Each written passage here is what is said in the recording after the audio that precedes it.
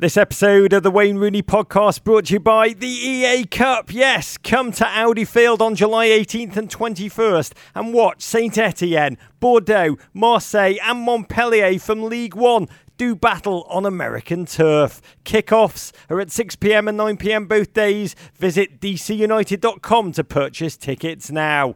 To the pod. It's such a different type of stripe to a typical goal, which happens in an instant. What goes through your mind as that is just flying through the air? Honestly, I knew straight away as soon as I hit it. And one of the things which I think about, it's quite strange actually, is for the goalkeeper, don't dive because you're not going to get it. You're going to make yourself look silly. And that's actually a genuine feeling. This is Roger Bennett from Men in Blazers at DC United's training ground. Sitting here with fellow football-loving son of Liverpool, DC United's Mr. Wayne Rooney. We back like the Jonas Brothers. Oh, but with shorter hair, Wayne. It's great to see you. Good to see you. It's episode 2 of the Wayne Rooney podcast. And the Speed 2 Cruise Control or Police Academy 4 Citizens on Patrol prove sequels are hard, Wayne. Are you ready for this? Yeah, I'm ready. Oh, Wayne, whenever we pod, and I know 2 times is not a huge sample size, but whenever we pod, it feels like you've just done something remarkable. And we sit here the morning after the night before you scored that goal, now seen round the world, against Orlando City, the 60-yard tap-in, Wayne. It's a good goal. I've tried it all through my career. I always try and be aware of where the goalkeeper is. You're constantly evaluating that in games? Yeah, because it's an opportunity to score a goal and people might think, yeah, but you're 60, 70 yards away from goal. But it is a genuine opportunity. It's the 3rd time I've scored from a similar distance. So the first one with more loft for United against West Ham in 2014. You earned a hug from Marouane Fellaini, something I've always dreamed of having. And then for Everton against West Ham again in 2017. But Joe Hart was in goal for that one. The West Ham one, I actually didn't hit it clean. If you watch it, it was on the volley. And the first West Ham one? Yeah, for Man United. It had a little bit of swerve on it. I didn't hit it as clean as I actually like to, but it went in. The one for Everton, that's probably as clean as I've hit a ball ever. It was perfect. And the one yesterday, it weren't as hard a technique as the Everton one, but again, I hit it perfect. So why wasn't it as hard, Wayne? For the Everton goal, the ball was coming towards me and I didn't have as much time, and you've got to hit it first time. It's a much harder technique and harder to get the accuracy you want, so I hit that one cleaner. But the one yesterday was more like a cross-field pass, which you're passing it into the goal. Yeah, you're talking it down. There's cross-field passes and there's cross-field passes, because I watched that goal and I just shouted, I'm Big Al, and I hit dingers. For those who didn't see it, well, Google was invented for moments like this. The ball came out of the DC area, 2 Orlando players, both went for it. Somehow it bobbled out to you. You were deep inside your own half. I think you were somewhere near Baltimore when the ball actually came to you. You took 3 steps, Wayne, looked up once, quickly, and just dispatched the cannon. Shot, technically in DC, it's known as a Wolf Blitzer, and it just flew. What goes through your mind? It's quite strange because I actually knew I was going to have a shot from distance a few minutes before that. I seen the goalkeeper and I seen he was quite far out and his starting position was high out of his goal, and so I knew throughout the game an opportunity was going to come to get a shot, and that's whether you get the time on the ball or the space. And then it actually 2 minutes after I seen him, the ball felt perfect. I obviously had to glance up to make sure he was still out, but I knew that he was going to be at least penalty spot, if not edge of the box. So as soon as that ball bobbles to you, you're already thinking that my intent is clear. Look up, release. Yeah, the important thing is not to snatch at it. I knew he had a bit of time, but sometimes you can think I've got to get it off as quick as I can because the keeper's out, but it's actually better composing yourself and getting it right rather than snatching at it. When the ball flies in, is the exhilaration, is it different to a normal run-of-the-mill goal? Are you aware in the second, holy crap, I have just done something that is going to be shown all over the world tomorrow. This worldie is going to go viral. I know it's a special goal. I think the big difference is you can hear it in the crowd, in the atmosphere. When you score a normal goal, for instance, you can hear the crowd celebrating, but when you score something like that, it's almost like a shock or disbelief, and you can actually hear that in the atmosphere. That you've just done something that's fused all of these people and just given them almost an out-of-body experience. You can hear it, it's something different, and it's quite a strange feeling. I've got to say, speaking to a couple of people around DC United, this goal was not a surprise to them, your nearest and dearest. They said that you've been practicing this, talking about this, you've tried on a couple of occasions, it's not come off. Do you practice this skill seriously, or is it more just crossbar challenge type of messing around? Actually, the day before the game, me and Chris Durkin were practicing from the halfway line. Young American international Chris Durkin. We were practicing hitting the ball from the halfway line into the net, but no bounce, so it's got to hit the back of the net first. Unfortunately, my goal didn't bounce, but I got to thank Chris Durkin. You should get an assist. Yeah. It's such a different type of stripe to a typical goal, which happens in an instant. I mean, this is almost like an entire opera. It's an opus. How do you experience it for the time you strike the ball until it hits the back of the net? I mean, watching it, you had so much time to wait. You could have gone to the sideline, made a cup of tea, still flying goal bound. Do you know as soon as you hit it, that's in?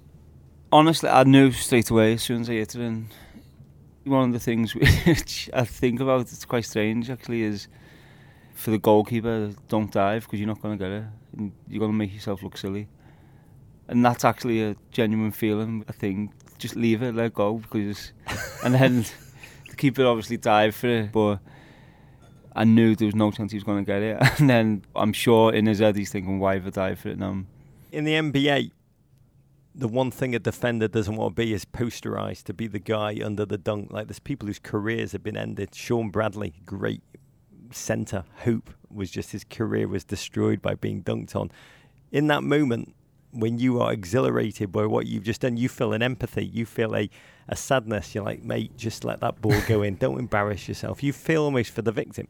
You remember me one for Man United against West Ham, the goalkeeper turned and he fell over, and as a player, when you hit the ball and you hit it right, you know it's a goal, or you know Joe it's Hart, going don't in. touch it, Joe. Yeah, just stay out of it. You feel a bit for the goalkeeper. Do you worry about how bad you'll look if it doesn't come off? It'll just be you, Wayne Rooney, lashing the ball, letting it bobble out for a throw-in, going out way over the... Do you not think about that? Because you do. You told me for penalties, you're like, just don't miss. That's one of the things I say to my teammates. Express yourself. Don't be afraid to make mistakes or give the ball away or not hitting the target with the shot, because if you're not going to try it and you're scared, then you're never going to do it. So I think it's important every player has that mentality and fearlessness. Yeah, and because I make mistakes throughout the game.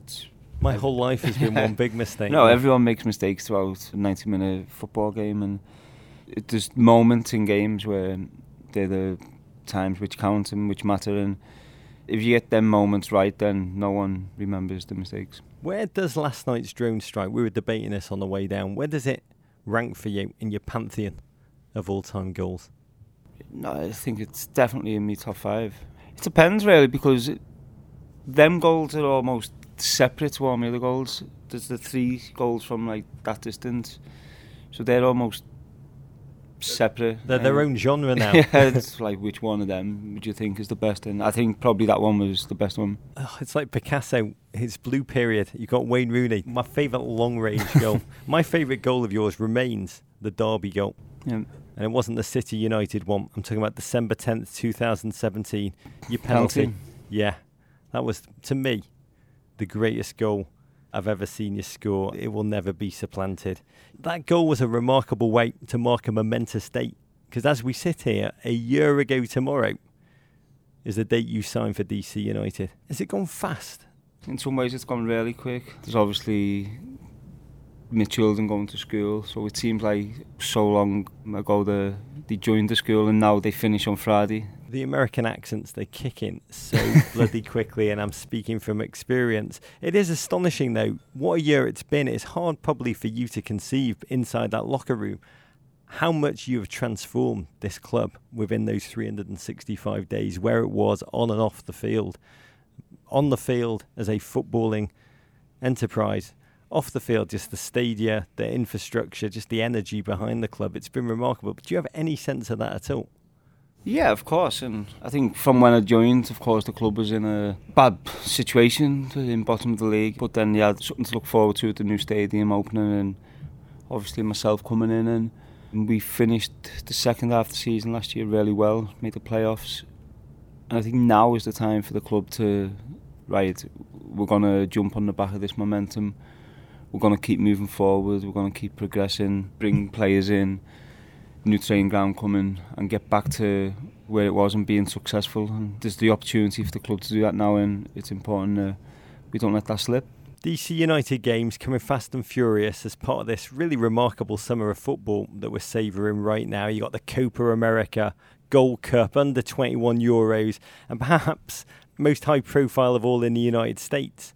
It's the Women's World Cup raging in France as we speak. Have you been watching England's pride and glory, the Lionesses, and what have you made of it all? I've loved it. It's great, obviously, for women's football. Apart from the first US game against Thailand, I think for everyone involved in women's football, they've tried so hard to get more publicity, to get more people playing, and they have that game, which I think was it was ridiculous. To be going to a World Cup and winning, what was it, 13-0? It was embarrassing, so I'm sure they'll look at that for the next World Cup and make sure all the teams are up to standards. But no, England are doing really well. It's one of the sporting wonders of my lifetime, watching players like Nikita Paris, who has often been compared to you, Wayne. You both broke through at Everton, age 16. You got Ellen White. I mean, you know a lot of these players from England, from training. So we've actually done a few commercials with a few of the players, and for me, Steph Houghton is fantastic, great captain, great leader for them. I know Tony Duggan well, and it's fantastic to see how well they're playing, and Phil Neville, I think the job is perfect for Phil. I mean, when I grew up in the 1980s, Britain, women's football, it's hard to describe to Americans just how marginal it was. I mean, girls who dared play were just kind of stigmatised, seen as outsiders. And now you've got Manchester City, you've got Arsenal, you've got Everton investing in that game. The transformation of the women's game in England, it's been remarkable to witness.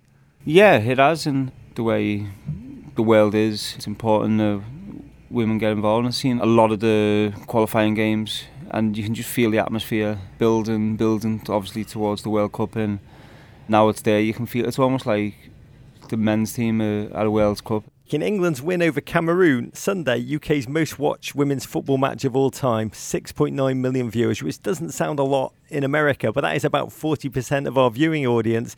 And the English papers write articles saying, women's football has become bigger than men's cricket, which is kind of amazing. It is, as you say, a testament to Phil Neville's management genius. You're saying you did know that he had it in him? Yeah and no. I think Phil was my coach at Man United under David Moyes.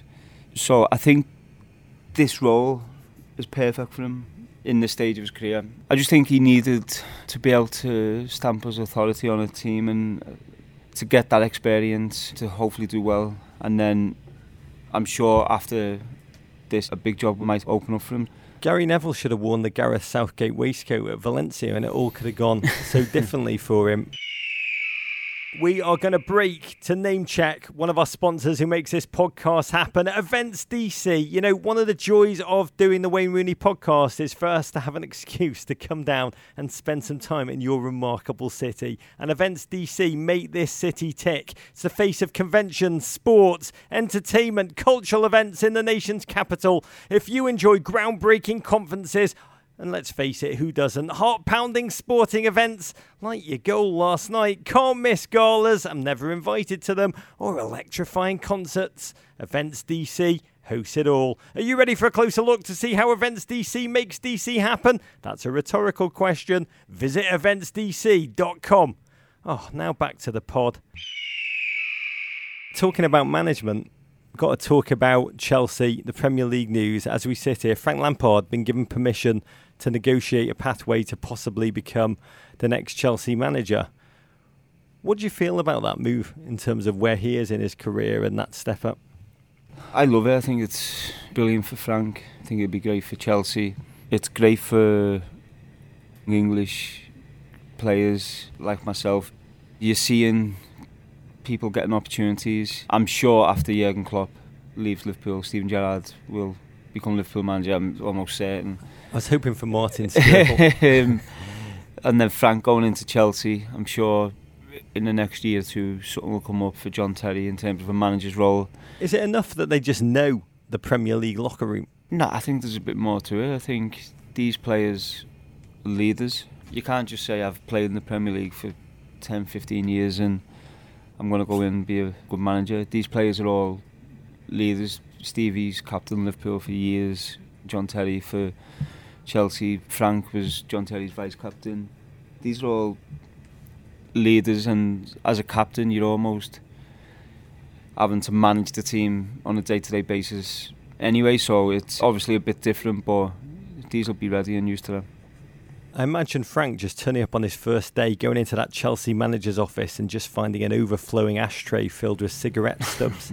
That was the only sign that Maurizio Sarri was ever there. He is one of a number of your ex-England teammates, like you mentioned, Stevie G, Scott Parker and Phil Neville, who've taken up management careers. You said recently that you believe that coaching is in your own future.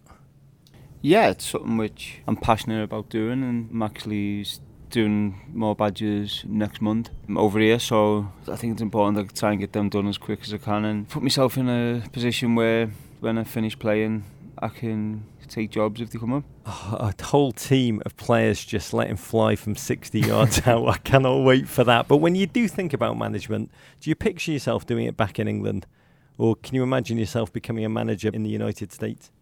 It depends. I think there's obviously jobs which are already getting offered to me. It depends when I finish playing what's the right move for me, and I just have to make sure I make the right decision. The first one is obviously the most important one. What kind of a manager would you be? There's two kinds now in modern football. There's the shouter and the Klopp-style hugger. Those are the two extremes. Where would you be? How would you see yourself between those two? I think to be an Alex Ferguson, a manager who's constantly shouting at you and trying to give you constant instructions, especially with players now and a lot of foreign players, it's difficult to get that message over to them that way. So I think it's more knowing which players need to arm around them, knowing which players need to kick up the arse, and so I think that's the most important thing, is knowing the character of your player. Independence Day coming up. Oh, happy birthday, America. Hot dogs, fireworks, freedom.